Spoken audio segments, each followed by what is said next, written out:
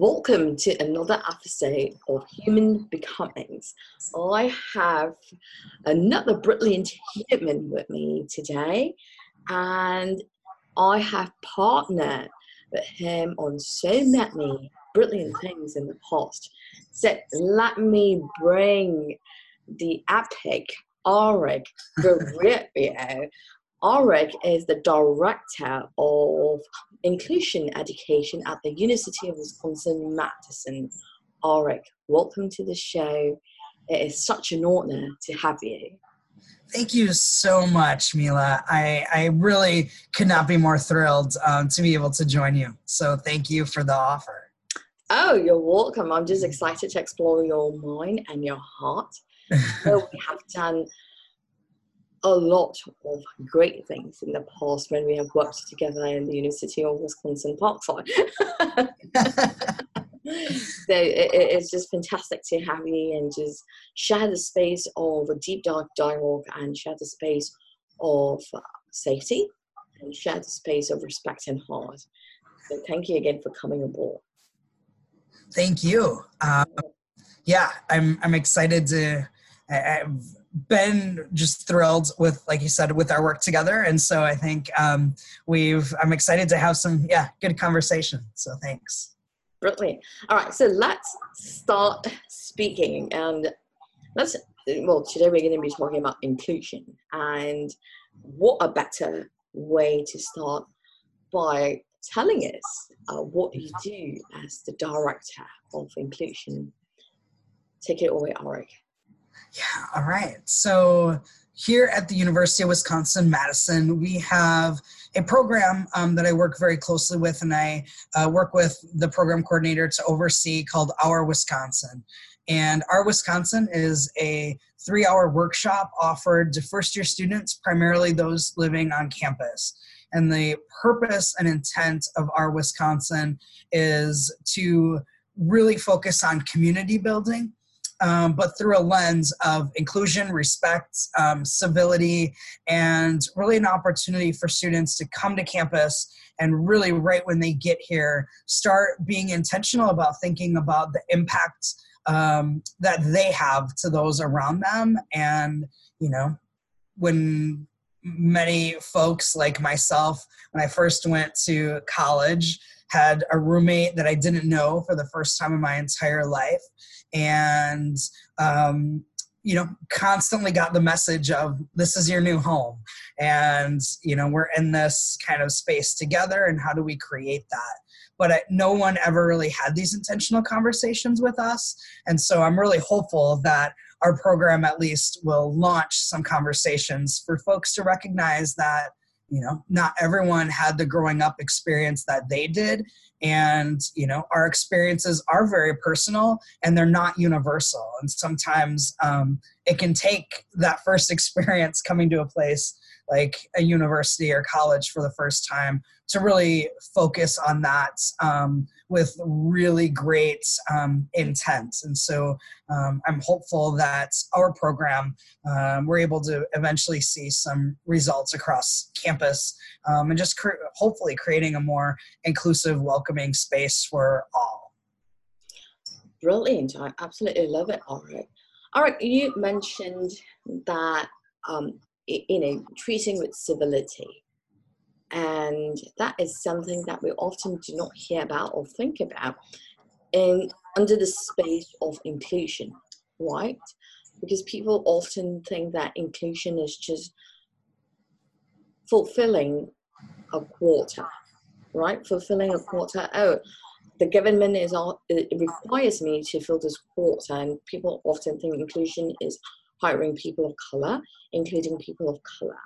And we do not often expand our mind as to what really inclusion is, how inclusion is, why inclusion is, what inclusion is, when inclusion is.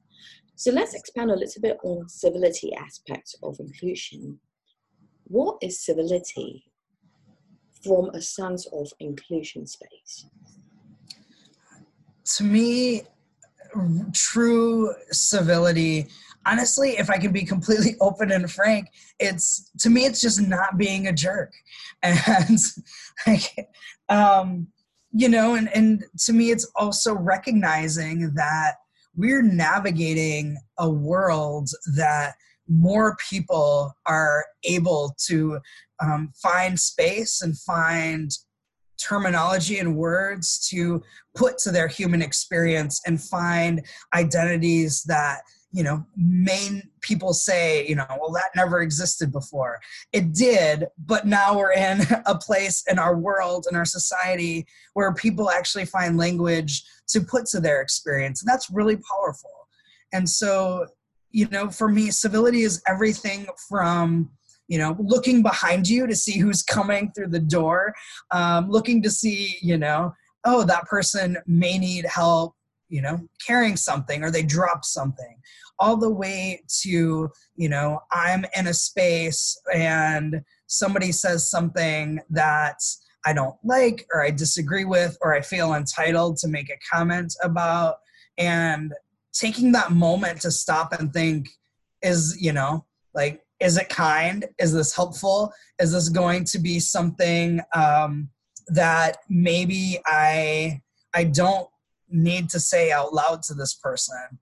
And recognizing that we all, every human on campus, in Madison, across Wisconsin, throughout our world, if we all took steps to be civil to each other, I feel like it's something so small, but it could make such a tremendous impact.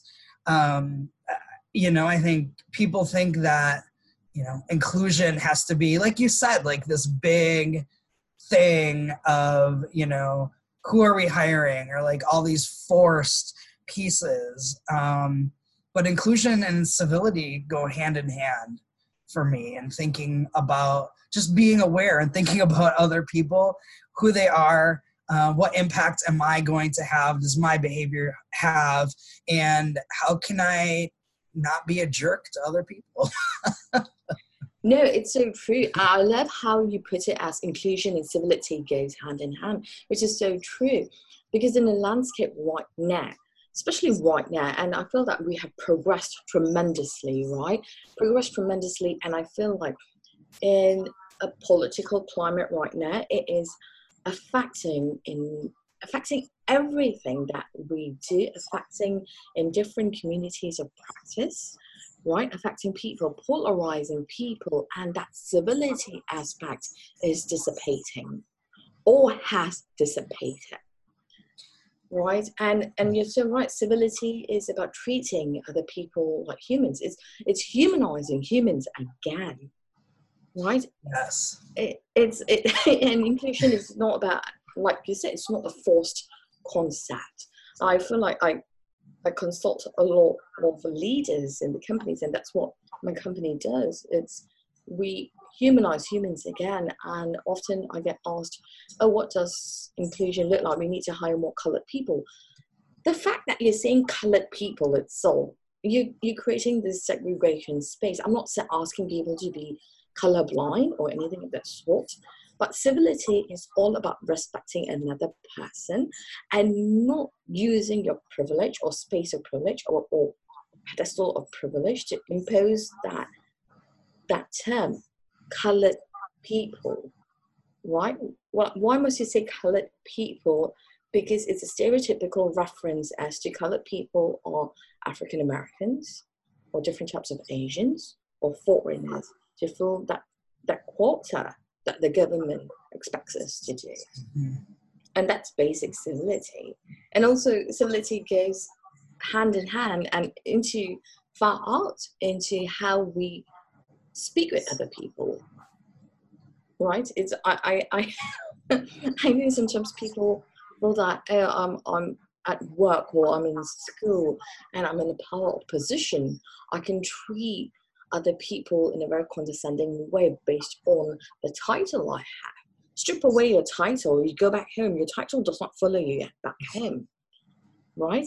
And how are you going to practice inclusiveness and civility at home without your title? Are you going to treat other people like the jerk that you are?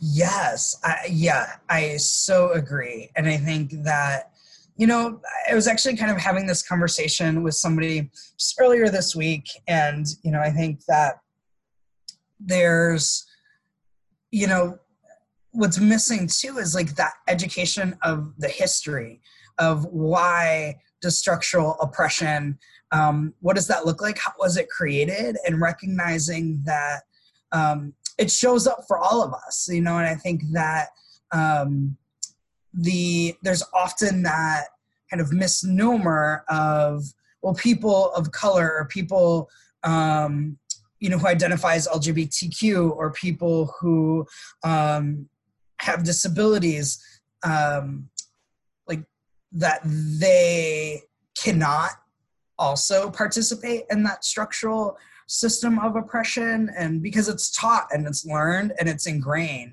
and recognizing that no matter who you are, no matter what identities you hold, no matter how you grew up, we all play a part in that.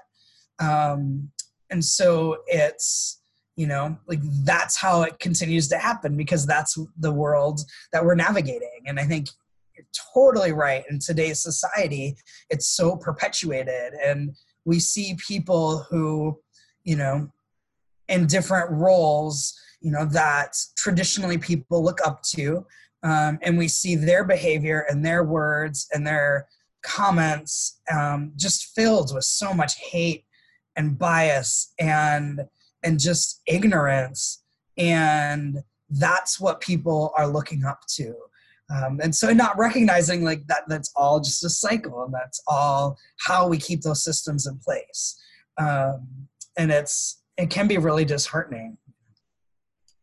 Yeah, I agree. It's not only disheartening, it dehumanizes someone at all, right? Because people, like you said, it's a cycle, it's learned, and those practices are put into place either consciously or subconsciously by people in power, and that becomes nuanced and layered, right? People in power also reflects, how do they look like? What do people in power look like, right? If we're going to have a male person or of a certain ethnic group or a certain race group, then people will often get that registered into their minds that, oh, that is what leadership looks like. That is how we should be. That is how society must be framed, or society must be carried out. This is the schematic that we're going to use to create whatever that we're creating from now, and 5 years from now, or 10 years from now. But that also kills innovation. The lack of inclusion kills innovation, kills entrepreneurship, kills visionary thinking, kills building, kills executing, kills creating a space of respect, a sense of belonging. Yes, very much so. I feel like, it's kind of like how, there's like people hire people who are like them, not just look like them, but they think like them. They, use the same language that they do because there's that familiarity. And, one of the things that, so I don't know if you or folks kind of listening really read a lot about Pat Summitt. So Pat Summitt was the women's basketball coach of the Tennessee Lady Vols. And to me, I had the opportunity to first hear her speak in person when I was a freshman at Central Michigan University, and had read her first couple of books before then. And, one of her thoughts that I picked up through her books is that you always want to hire somebody who's better than you. if we're really being centered about our work, and in my case, work with first-year students, work with students who are coming to a predominantly white institution, and recognizing that this is a difficult space for students of marginalized identities to navigate. And I could come on board and say, well, with my marginalized identities as, a naturalized citizen of the U.S., as a queer transgender man who, lives with and often struggles with mental illness, like that, I know all of these things and I know what it's like to navigate, and I'm the best person to do this work, when in actuality, I know that's not true. And I want to surround myself with people who are better than me and bring things that I cannot bring to a table. And I feel like that creates the strength of, a program of work, no matter what that work is. And so that's something that I really take to heart. And I wish I could see more reflected of, and not recognizing, like, yes, I am not the greatest at every single thing. And other people have a lot of really great strengths, and recognizing that there are strengths that I bring too. And how do we pull all of that together to create one thing, as opposed to kind of playing this who's better than whom kind of game.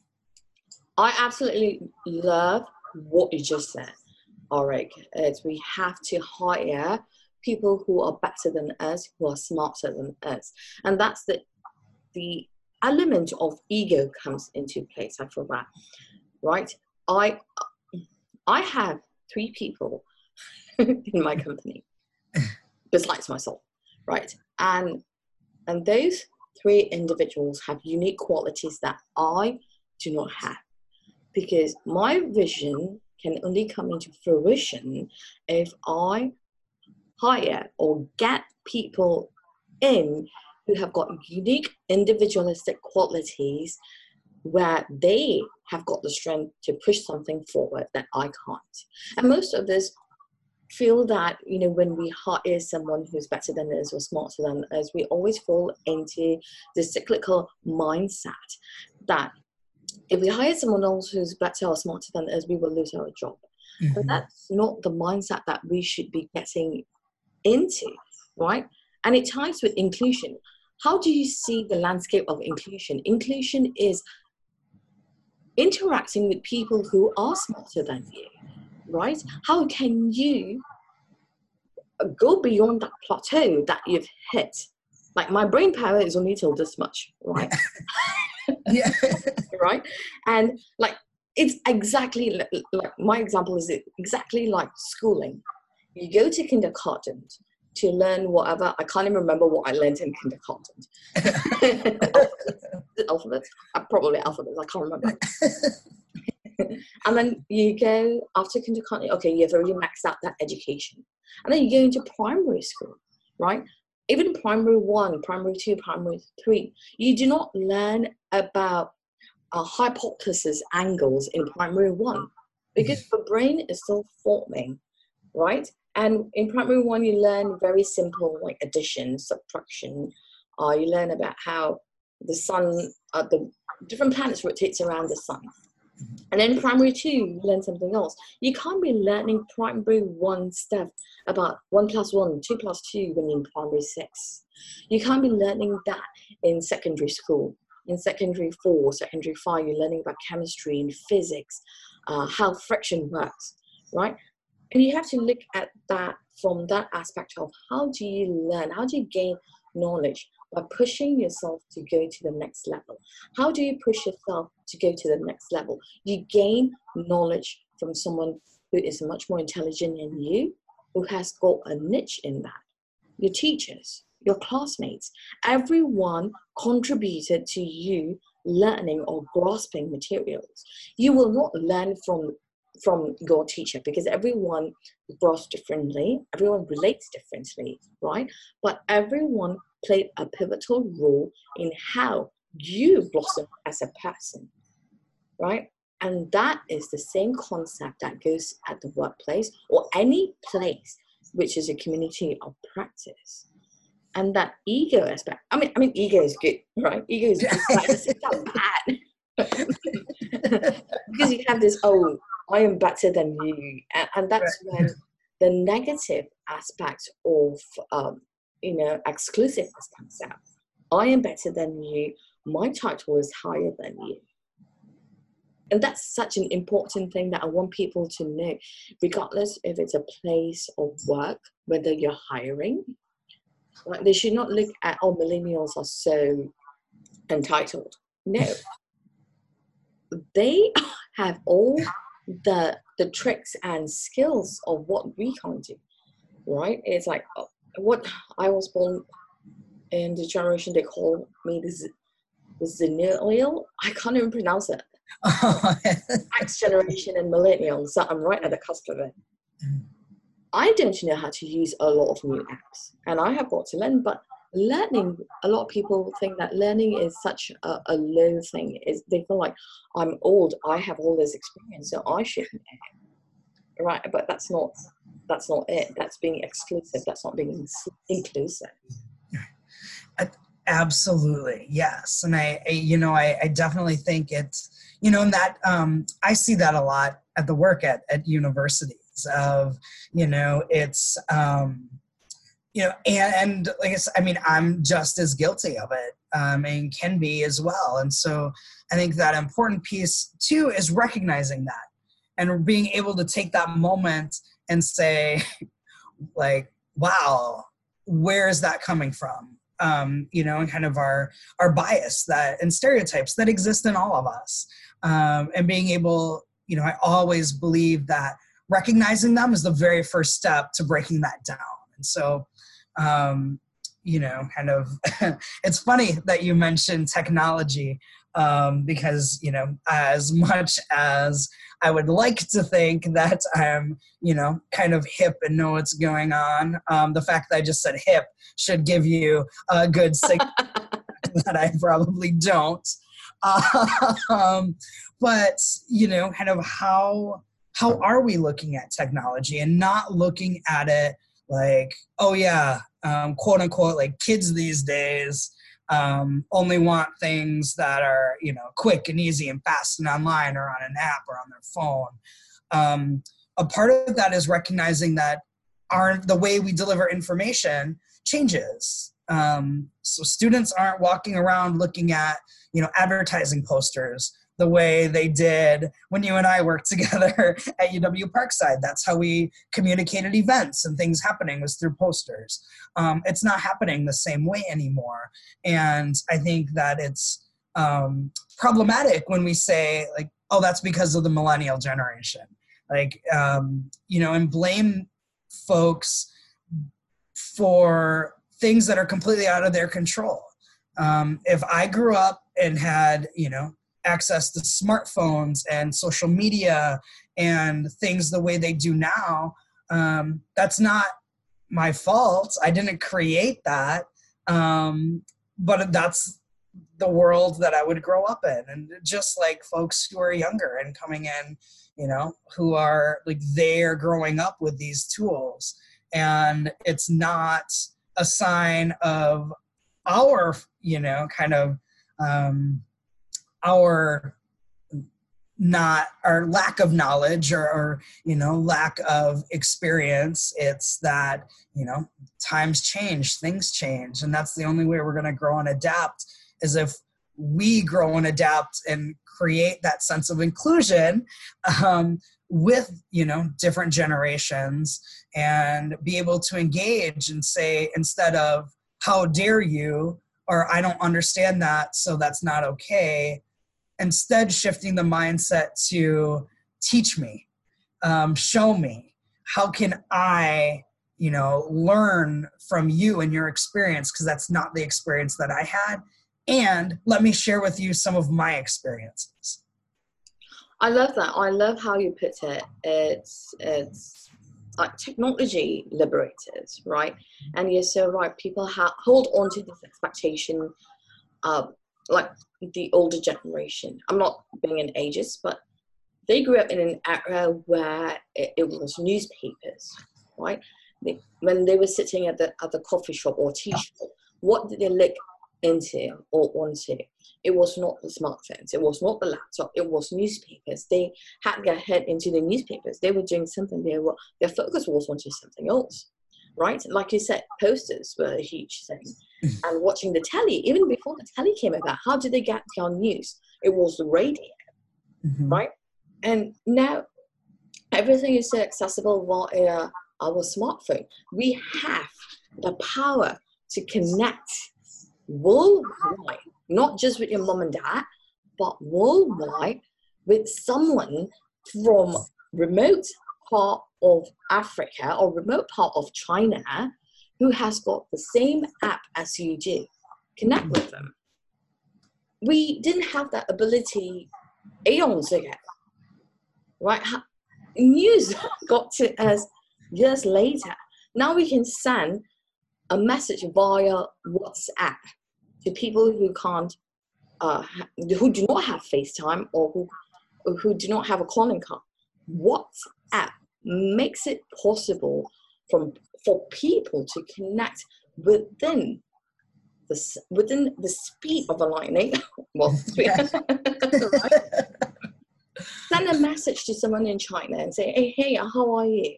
Or your friend who visits China, hey, how are you? How are things over there? Take this 200 years ago. How would you get that message? How long would it get that message to you? Right? And you're so right, that's all falls under the plane of inclusiveness. How things have become innovative right now, right? And I learned a valuable lesson, Arik, when I went back to school at part-time. I went back to school in my 30s. And that was such an eye-opening experience. And I feel that falls under umbrella of inclusiveness as well, right? Because usually what do? We grow up in different parts of the world. We go to school in that neighborhood that we grew up in, or some of us explore out of state, but within the same country.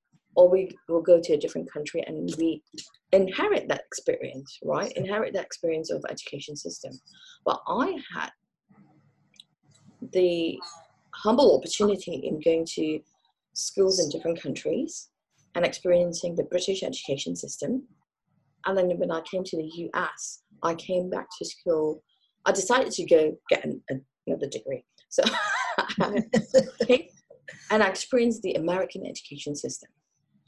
That itself falls under the inclusion umbrella, which pushed me to open my eyes in how education systems are so different and so diverse, and it can push you to learn better about yourself.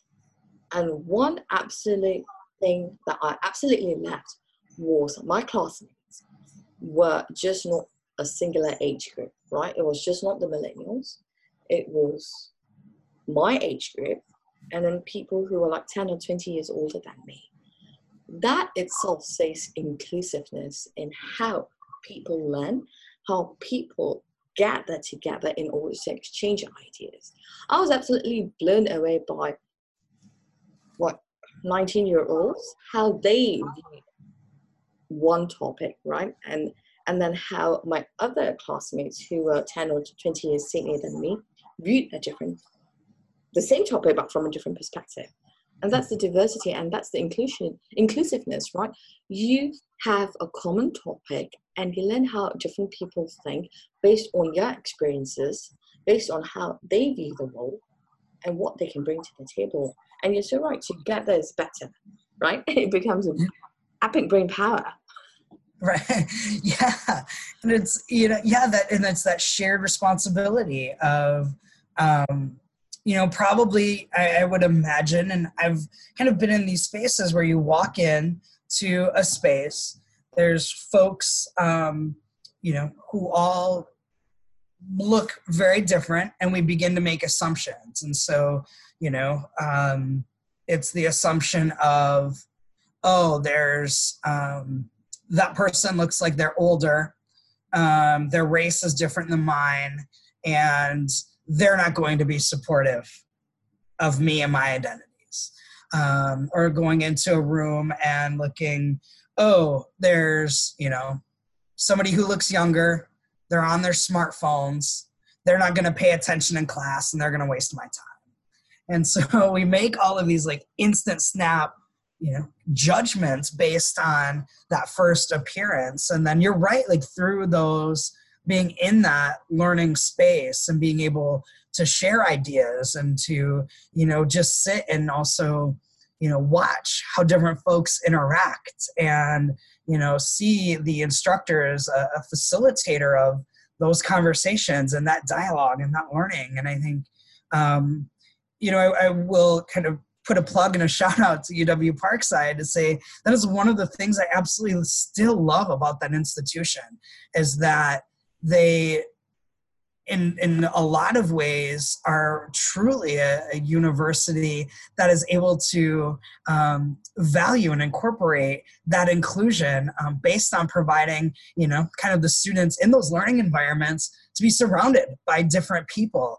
And, there are folks who are parents and have children. There are folks who, work full time, have families, or taking care of their families and attending school full time. Folks who are working multiple jobs to get themselves through school. Folks who, like you said, have left education wanting to experience something different, which made them come back. And all of those experiences are so valuable and so much greater than what we could ever learn from a textbook. I echo you, Eric. It's one of my best experiences was at UW Parkside. And I echo what Avi said. They have nailed it on how to be inclusive at multiple layers, right? I remember sitting in my communication classes, and it was about human conditioning. I remember it was a class of human conditioning. How do we think? How do we view other people? And I remember multiple professors.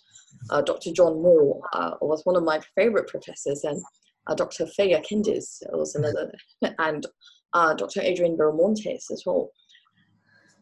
And anything that we were discussing, they would not tell us how to think, but they would lead us by asking prompting questions, right? Prompting questions and say, why do you think it is this way?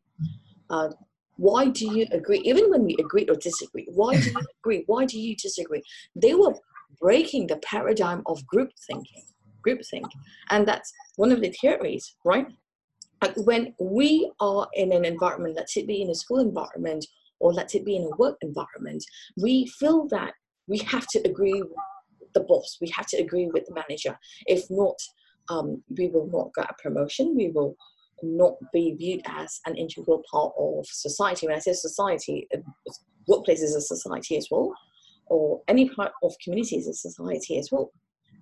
But group thinking is so bad because it erases your identity as an individual. It erases your ability to bring your strength to the table, like what you were saying. Everyone brings something to the table. And it just kills group thinking. And that's one aspect that I really loved about Parkside, where they really promoted group thinking. And group thinking in a sense where think differently, but not think in a very singular way where you have to agree with one person. And that is what happens, right, when we go into meetings at the workplace nowadays. Everyone sits in a circle, and then you will take a vote of who agrees or who does not agree. And people are so afraid to speak up, thinking, oh, I'm the only one who's disagreeing, I better not say something. That's not being inclusive. That's being exclusive. Totally, yes. One of the things I truly value about my position and where I work now is that, I'm able to have the kind of relationship with my supervisor. And there's definitely been things we very strongly do not see eye to eye on, but we have that basic level of respect for each other. So I know I can go in and say, Karen, I don't agree with that, or this is how this event has impacted me. And when, we have kind of those difficult conversations, I know I can do so in a way that we may make each other angry, we don't understand. And at the end of the day, we still have enough respect for each other that we can do so in a way that doesn't, we don't continue to hold on to that. I know that I will not be penalized or punished for bringing up different ways of thinking, or bringing up my experience in a way that has influenced my decision making. And for her, similarly, I don't know what it's like to be a high-level administrator at a Big Ten institution. And so also recognizing that I have something to learn too. And I think, it just all goes back to that inclusion piece. And it's not easy. I don't do it well 100% of the time. I don't think anyone does. And recognizing when it does happen, how am I then putting that back out into the universe, and putting that back out into the world, and really for other folks to see that inclusion, civility, respect is not scary. It doesn't mean that we're not disagreeing, or that we're exactly the same. It just means that I see the humanity in you. And I love totally what you talk about. And you're talking about like dehumanization. And I mean, that's happening, I feel like, every second of every day lately, that people are having their true humanity stripped away. And it just, it infuriates me. It breaks my heart. It makes me sad. And it also makes me want to do better. Yeah, I agree with you. There are so many acts of violence, so many acts of hatred, so many acts of segregation that is dehumanizing every single one. And it's just not the immigrant community. It is the LGBTQ community. It is the community of women. It is the community of single moms, single dad, single parent, like the nuclear of how a family looks like too. Everything is being attacked. And you brought up a very good point, Ulrich, you mentioned about disagreeing just now. And I want people to know that disagreeing does not mean that people will hate you, right? Disagreeing means that you are actually exercising your right to voice, your right to speech, your right to your mindset, your right to your thoughts, your right to your creativity, your right to be existing in that space to share what you can build, how you can build, and how you can move forward, not just for yourself, but for people who are yet to come, or for people who do not have the confidence to voice out. That is all time of inclusion. Disagreeing is part of inclusion.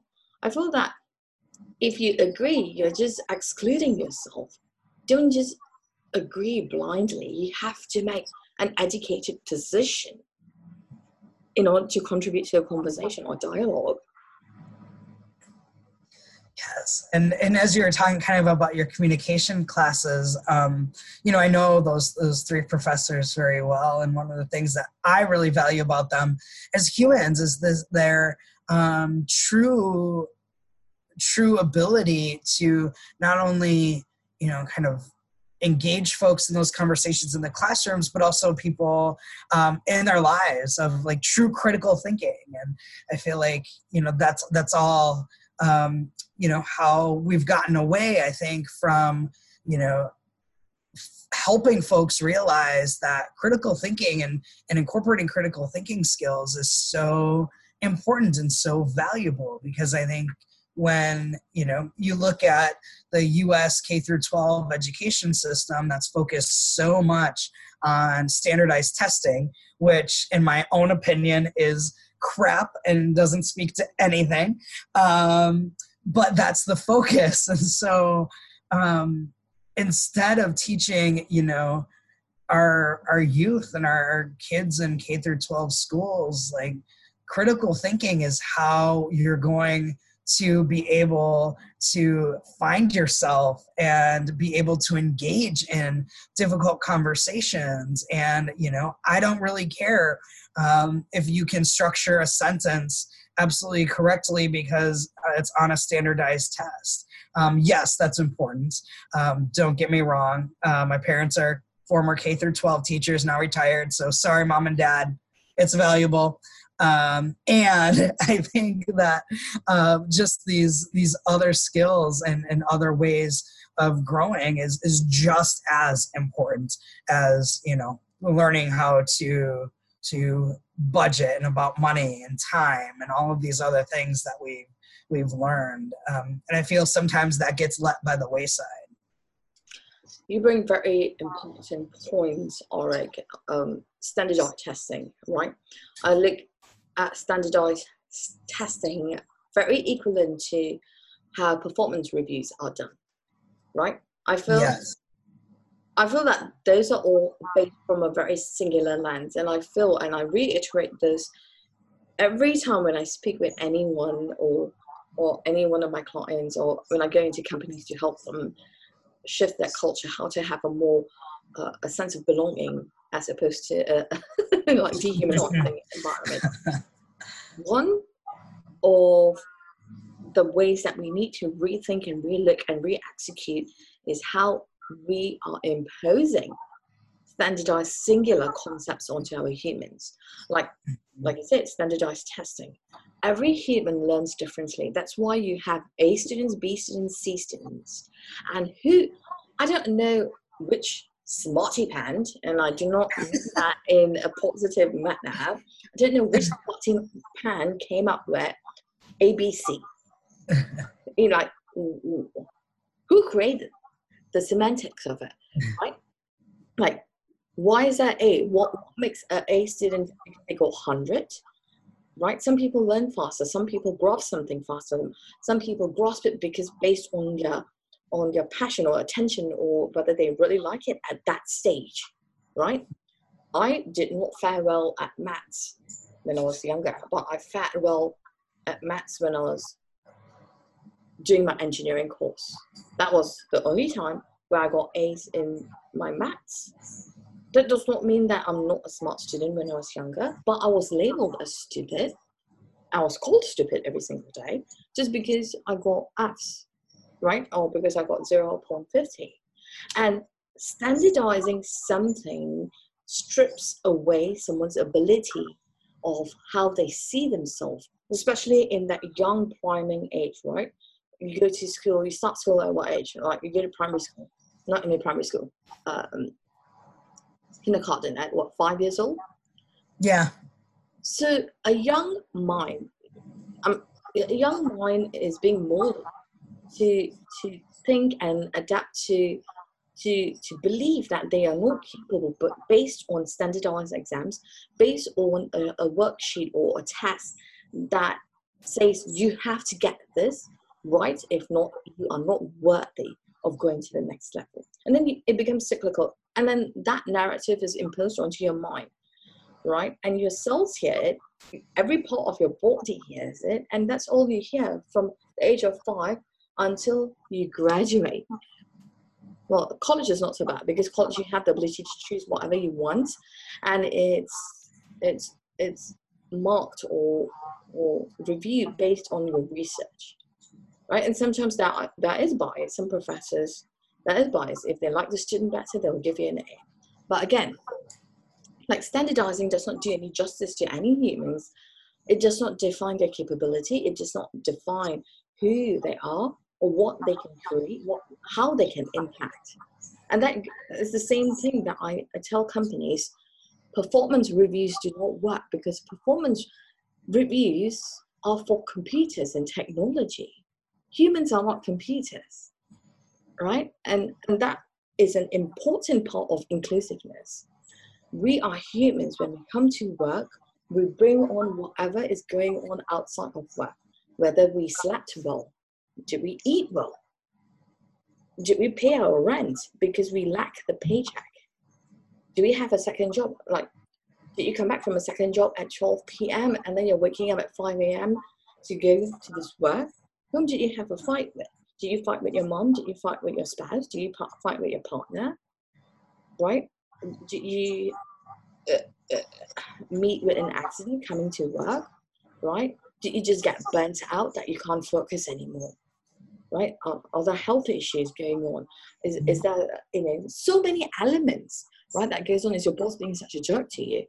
Are your peers being such jerks to you? Is someone saying that you're not capable? Because words have got powerful impact. Like when someone says, all right, why can't you do this report? It was not that great. I don't think you should do this. I'm taking this away from you. It's like taking a toy away from a child, right? You give a toy to a child and then a child experiences differently. I'm not reducing our worth or reducing the child's worth. And when the child, according to adults' eyes, misbehaves, and then we take that toy away. It's just like that. When we are at work and we are undergoing so much of stress, we can't think, we get tunnel vision, right? Stress kind of like takes away your ability to think, away your ability to speak as well, or articulate or perform. And then when someone comes in from a very singular lens and says, oh, you can't perform, and takes that away, words have the ability to really break and dehumanize people. So, and that goes on to the performance review, just based on one or multiple experiences, because we hold humans from a very singular plane, thinking that they are robots. They should be performing on how we are programming them, how based on our expectations, which comes from our lens of ego, our lens of singular communication, how we have been trained. And that's just not right. Yes, totally. And I think that, to me, I would rather see a performance review look at not only where I can improve, because again, I know that there are always things that we can improve upon. And are those things that are, more of the technical skills? So am I able to use, Qualtrics or some of the other platforms that I need to do my job? I feel like those can be measured and should be measured very differently. And I again, fortunately, I have a supervisor who very much understands that I am not just, my existence is not to, go home at night, plug into the wall, nothing happens to me until I walk through the doors the next morning. And being able to, for me to also be able to have that ability to say, these are all the other influences in my life right now. And to do so in a way that's not held against me.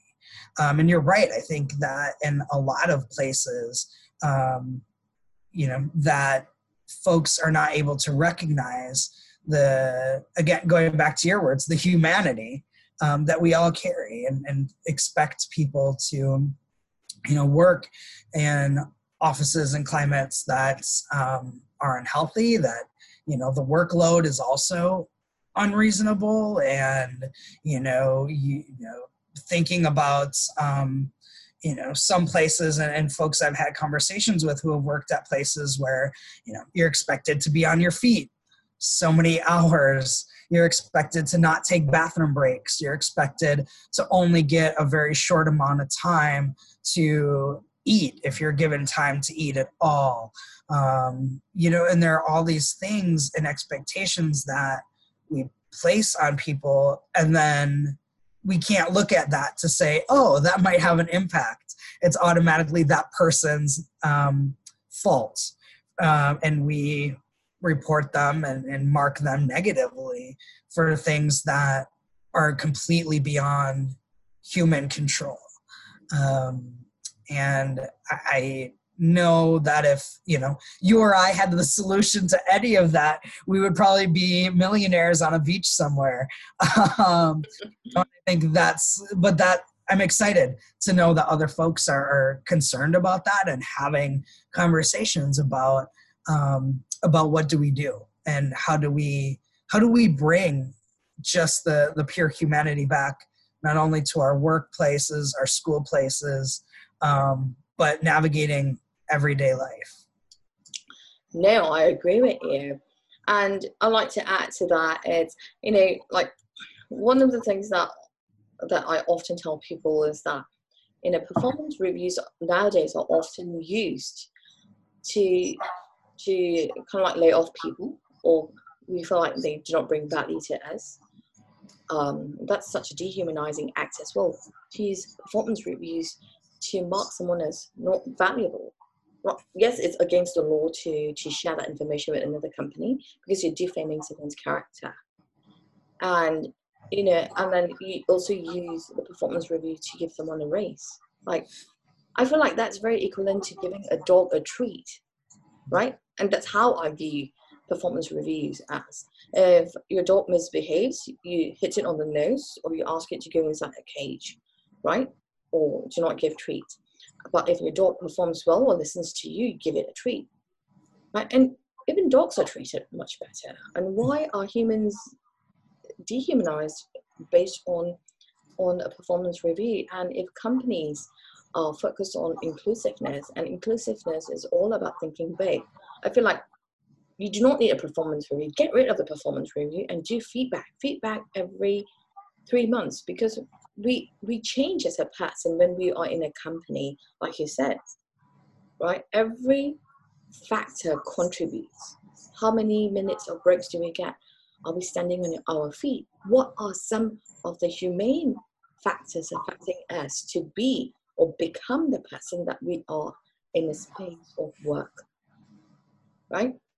Why not give feedback every 2 months or 3 months? And then from that, you measure from it. And also giving the people the liberty to actually make the decision, are they burnt out? If they're burnt out with that, what would they like to do? If I give you cake, Ari, to eat every single day for 3 months, you would get so burnt out, you'd fall sick, right? And that is how I look at it. You are at work doing the same bloody work every single day for 8-9 hours. Some people do it for 18 hours every single day. What would happen? 8 cake every single day, 18 hours at a space, no other food is given to you, and the exact same type of cake. And it's not carrot cake, it's not blueberry cake, it's not poppy seed cake. It's just chocolate cake with chocolate fudge every single day. Your health is going to take a toll, right? Your sugar is going to be way out of whack. Your teeth is going to start rotting, right? And then that affects different parts of your body, your heart, your pancreas, your liver, your kidneys, your eyesight, because of the high content of sugar. Your brain cells do not function well because sugar does not feed your brain cells. And I feel that that's exactly how the jobs have become nowadays, right? Some companies are shifting that, but if you're making your humans do the same job every single day, they're going to hit burnout. And they're going to burn out where they can't function well. And that, you can't hold that against them and say it's performance review. Eliminate the performance review, because every human does not look forward to a performance review, because a performance review is equivalent to a test that you took when you were 7 years old that gave you a grade whether you're B student, B student, C student, or whether you belonged or did not belong. A performance review communicates whether you belong or do not belong. And that's not the landscape that we should be creating in a platform of inclusion.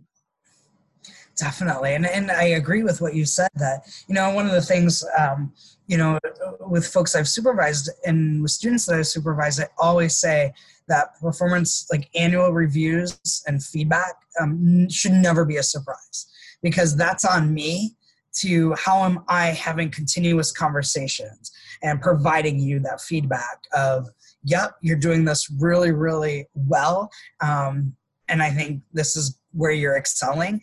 And these are some growth areas. And I think being able to do that in a way that is seen as supportive and developmental, and not as a punishment, or, we only have these conversations once a year, and then that, so much is tied to that one moment once a year that it becomes, you're right, like just an area of creating additional stress, creating additional worry.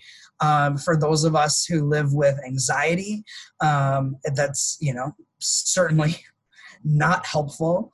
And I think about, and as you were talking, I was thinking about, a place I worked previously, and I was often, I would not use the term punished, but it was brought up to me more than once that, you need to speak more. You need to be a stronger leader. You need to kind of be more visible and be more vocal. And in that place, what, was not seen is that, I could not do so in a way that would be supported. There was very much kind of that feeling of, I knew from experience that if I did not say things, or if I spoke up and did not agree, it would not be supported. And it was, a pretty small group that I worked with, and, it was very much kind of very cliquish, for lack of a better word. And I knew that I was not a part of that. And so it made it very difficult for me to then find my own voice and to speak up. And instead of asking, the why behind that, and really getting to know and wanting to know what can be done better at that workspace to make me want and make me feel more comfortable in sharing my voice and my thoughts. Instead, it was, kind of my fault for not having the ability to do that, when really it came down to my emotional safety. And so I think that, there's sadly so much weighted on the annual performance review that could be shifted and could have a deeper meaning to an employee by having those consistent conversations, and knowing that anything that is on your review should never be a surprise, because that's on your supervisor. It's on me to provide you consistent feedback. And if I'm only having those conversations with you once a year, then it's me not doing my job. Right. And I absolutely what you just said, Arik, and I want to echo on some of the points that you said. Like, your performance review should never be a surprise, right? And sometimes it's the conversations that we have should be as authentic. Well, I don't want to use authentic, but should be as real, as human as possible. And that trust element should come into place, must come into place, right? If you are a manager, or if you are in a position of leadership, you must seriously take it from a place of hardship. Like I said, it's like disrupting leadership. You have to take it from a place of hardship. Now, I'm not saying hardship is, you go give someone hugs and sweet talk and say, oh, let's go for dinner, No, it's honest feedback, as in honest feedback is, I'm not saying criticism, and don't criticize from a place of privilege. Don't criticize from a place of I know better. Mm-hmm. Feedback, provide that honest conversation, real conversation from a place of hardship, where you're truly understanding what challenges that person is going through. Like you said, that person can be going through anything. Like anxiety is real, right? And anxiety is not visible. People experience it differently. Some people shut down, right? Shut down as to will say, oh no, everything is fine, because that the fear element comes into place where they are afraid of losing the job, they are afraid of getting demoted, and all of that plays an important aspect as to how we're building the culture of inclusion at the workplace or any place of practice that we are building a community. And that's so important for us. Yeah, and I feel like so there's so much shame that exists, and being authentic and showing up authentically, and and so we have places of places of work and also schools that say, we want you to bring your whole self, and we want you to show up authentically.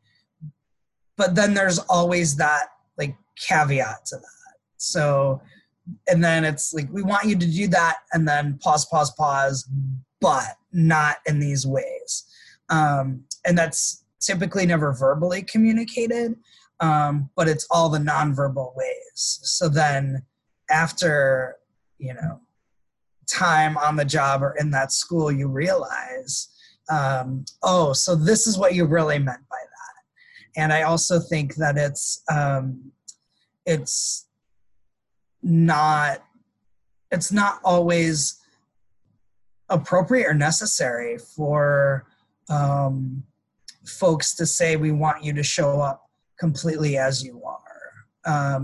In that, I think that because there are so many buts and there's so many caveats that, we've almost made it as a society impossible for folks to show up without feeling like, I can't bring that piece of me to work. I can't talk about my mental health and my mental illness because, they're just going to refer me to HR, or they're not going to fully understand what that means.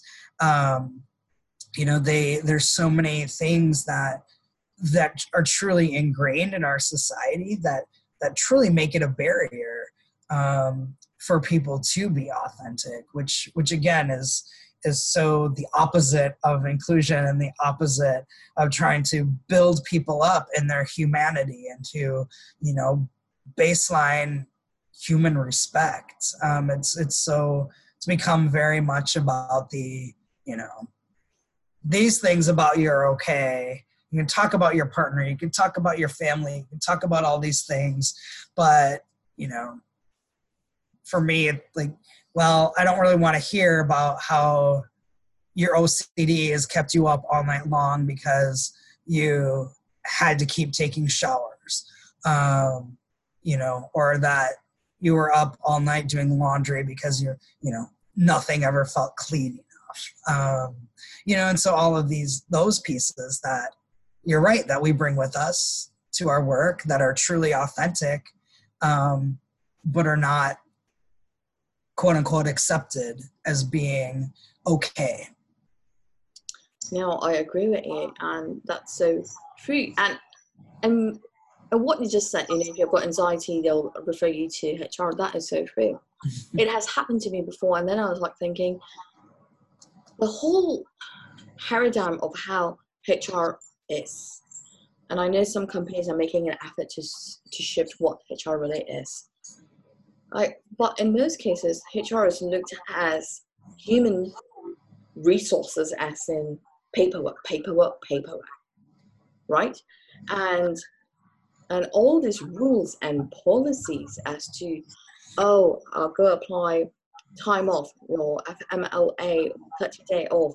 But there's always the buts, like you said, there's always the buts, where you take time off and that is used to lay off that person, because some companies have policies, or if you take 30 days off or 60 days off under your health issue, it's such, they have loopholes to make it in such a way that they can displace your job under the reasoning of, we do not need that position anymore. So they eliminate the job, the person is laid off. And human resource should not be of that. When we really think about human resources, how are we really providing resources, help to our humans, right? The first thing that comes to my mind when you say resources, as to resources would be resources. I look at minerals, right? Minerals, water, nutrients. Those are all resources for something or someone to thrive. You plant a seed. What are the resources that are essential for the seed to grow? Soil, nutrients in the soil, water, sunlight. The whole ecosystem, like snails, worms, whatever lives in the soil. That are the resources for the seed to really thrive, grow, blossom, and plant its seeds around. That is exactly what human resources should be. The nutrients that we're feeding into our humans for them to really exist and perform and execute really well. When I say perform, not just money, bring in money. It's not about the KPIs, right? It's not about the money. It's not about making your company Fortune 500. If you really take care of your humans from a very heart level, really embracing their realness, their authenticity, not the buts and whatnot, then you are truly winning in your business, in any communities of practice that you hold it as an organization. That is what the whole ethos should be of inclusion, like welcoming space. Unless the person is like, goodbye, I don't want to be part of this company anymore. Yes, and I think, so many more people are experiencing long-term health issues and chronic health issues and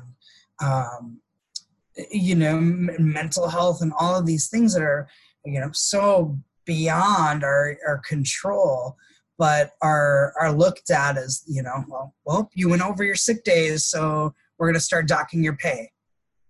I'm sorry that I can't, I don't know what's happening in my body and I can't predict it. Or, working at places with, kind of no or very little parental leave for, parents, or looking at places that only provide a short-term parental leave for the mother and not, for the father, when, as you were talking about earlier, like family dynamics and family setup are so different, but yet these systems are still so archaic. And, I want to say and recognize that we need to leave space for accountability, and I think that's where the balance becomes, I think, a sticking point, because I think people feel like, oh, well, if we don't do this right by the letter, right by the book, then the employee is going to want to do whatever they want, come in whenever they want, and then there's no accountability. No, you can create accountability, just not so rigidly that we're not taking in account that human aspect and recognizing that for every single person being at work at 8 a.m. exactly on the dot, that doesn't work. Or expecting people, to say, you need to be here every night until 5 o'clock and then you can punch out. Like that doesn't work. And that's not sustainable for a lot of people for many different reasons. And so being able to say, this is what, kind of standard is. How can I work with you?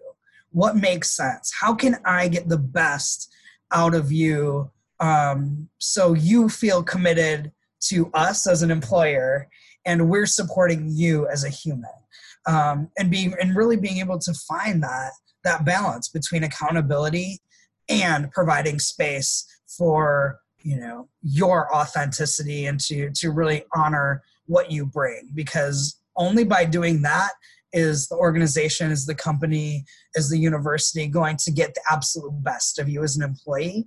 And that's how you keep people on. And I think so much of that is completely lost. And I think that's why so many people are leaving jobs and shifting jobs and not finding spaces where, you know, they want to stay 10, 20, 30 years, because we, myself as a larger part of that, as somebody, you know, who does hire, we are not making systems sustainable for people, and we lose that complete human aspect. I agree with you, Arik. And what you mentioned about the leave, right? When someone needs off days and then they run out of off days and then they stop talking the pay. How do you expect your humans to sustain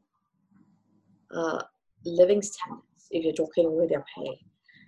You are actually, when people do that, or when companies do that, I feel like they are indirectly responsible for homelessness, responsible for not being able to provide for their family food, because we really never know if someone is actually supporting their not only their family but their sick parent who lives overseas, or their siblings on top of their kids and their spouse. Like when my dad passed away in 2016, I only had 3 days of bereavement leave, and I was told I could use my sick day leave or my holiday leave. And then I was thinking, what if I needed to go take a holiday? So I don't have any holiday days to take a break. So I'm using all my days for myself when my dad passed away. So 3 bereavement days, and international flights you can't be off for 3 days, right? And when you lose someone or any kind of trauma that you undergo, it's not 3 days that you overcome it, right? Some people take years to overcome that trauma, losing someone or any kind of trauma that people are going through. It's the human experience, right? It affects every part of your body, every part of your mind. And when you are at your lowest low, you can't seem to function really well. I feel like that's not taken into consideration, and I feel like people use that, especially companies or organizations use that, oh, she's not functioning because she needs to separate whatever is going through in her life and separate that into business. But people do not realize business is personal because of your humans, because you have a real heart, a real mind, a real body present in your space of business. And shifting that mindset is really important. And if you can't shift that mindset, then you're not really creating a space of inclusiveness. Yeah, that's just not right. How can we start planting seeds of inclusion for someone who's listening out here and wondering, how can we start from the basis of planting or inclusion in our communities of practice? What kind of advice would you give? It's a really good question. And, I think about this a lot because I think that people often have the assumption that it takes money, a lot of money. It takes a lot of time. It has to be something grandiose to really make a difference and to bring back some of that humanity. And it doesn't. I'll share a few examples, and I'm certainly not sharing them for my own ego or for to brag and say, look at the great things I'm doing, because honestly, I don't feel like they're that big and that they're that great, but I do know they make a difference. And so it's such something so small. And I recognize my privilege. I, have mentioned some of my social identities. I'm, born in South America. I'm a naturalized citizen. I am a transracial adoptee. So my family does not share my racial heritage and my background, but, identify as queer, identify as a trans man. So those identities don't carry a lot of privilege in the US society. But I have the privilege of education. I have the privilege of working at a Big Ten institution that does pay me well, at least enough to live, and knowing I don't have to support anyone else with my salary. And how, for me, it's about how do I share that privilege? How do I, share what I've been given and what I've gathered over the years? And so this past winter, live in Wisconsin, and this past winter was very cold, as many are. But this was, kind of the unusual, bitter, chilling, kind of negative 20 degrees. And so I was cleaning out some, one of my closets, and recognized that I have a lot of blankets. I have a lot of sweatshirts. I have things I don't use. There's only so many sweatshirts one can wear at one time anyway. That's true. And I had a lot of jackets as well. And so I called up, kind of a couple of friends, and I said, I'm going to go towards the state capitol and towards, where a lot of folks experiencing homelessness are living on the streets. And I'm just going to start passing stuff out. And, kind of an invite to join me and to bring what they had as well. And doing that for me felt very natural. It was easy. It's like was a couple hours of my time. I did not have to spend money to do that. And a lot of folks I interacted with that day, asked me like, oh, well, what church are you from? What organization are you from? And I was able to look and say, I'm just somebody who sees the humanity in you. And that's all it takes. Folks want to be seen. Folks are often characterized by their life experience, like somebody experiencing homelessness. We make a lot of assumptions, and we make a lot of judgments, and we're, taught to be scared and not to talk to folks. But just like you and I, Mila, they have stories. They have histories. They are pushed in so many ways on the outsides of our society. And it took me, like I said, just a couple of hours to connect with many people experiencing homelessness that day. And they probably won't remember me, but I hope that they remember that feeling of just being noticed. And so that moment will also stay with me for a very long time, probably the rest of my life, because it's small. It's, seeing a mom and a child at a restaurant, and, recognizing that, when the kid's screaming, the mom or the parents with them, like, they don't like that either. Like, and so how can you, recognize that, those folks are also struggling, and being more gentle and holding a door or picking something up. They don't have to be these huge things to make a difference. I love it. I love everything that you just said, Ari.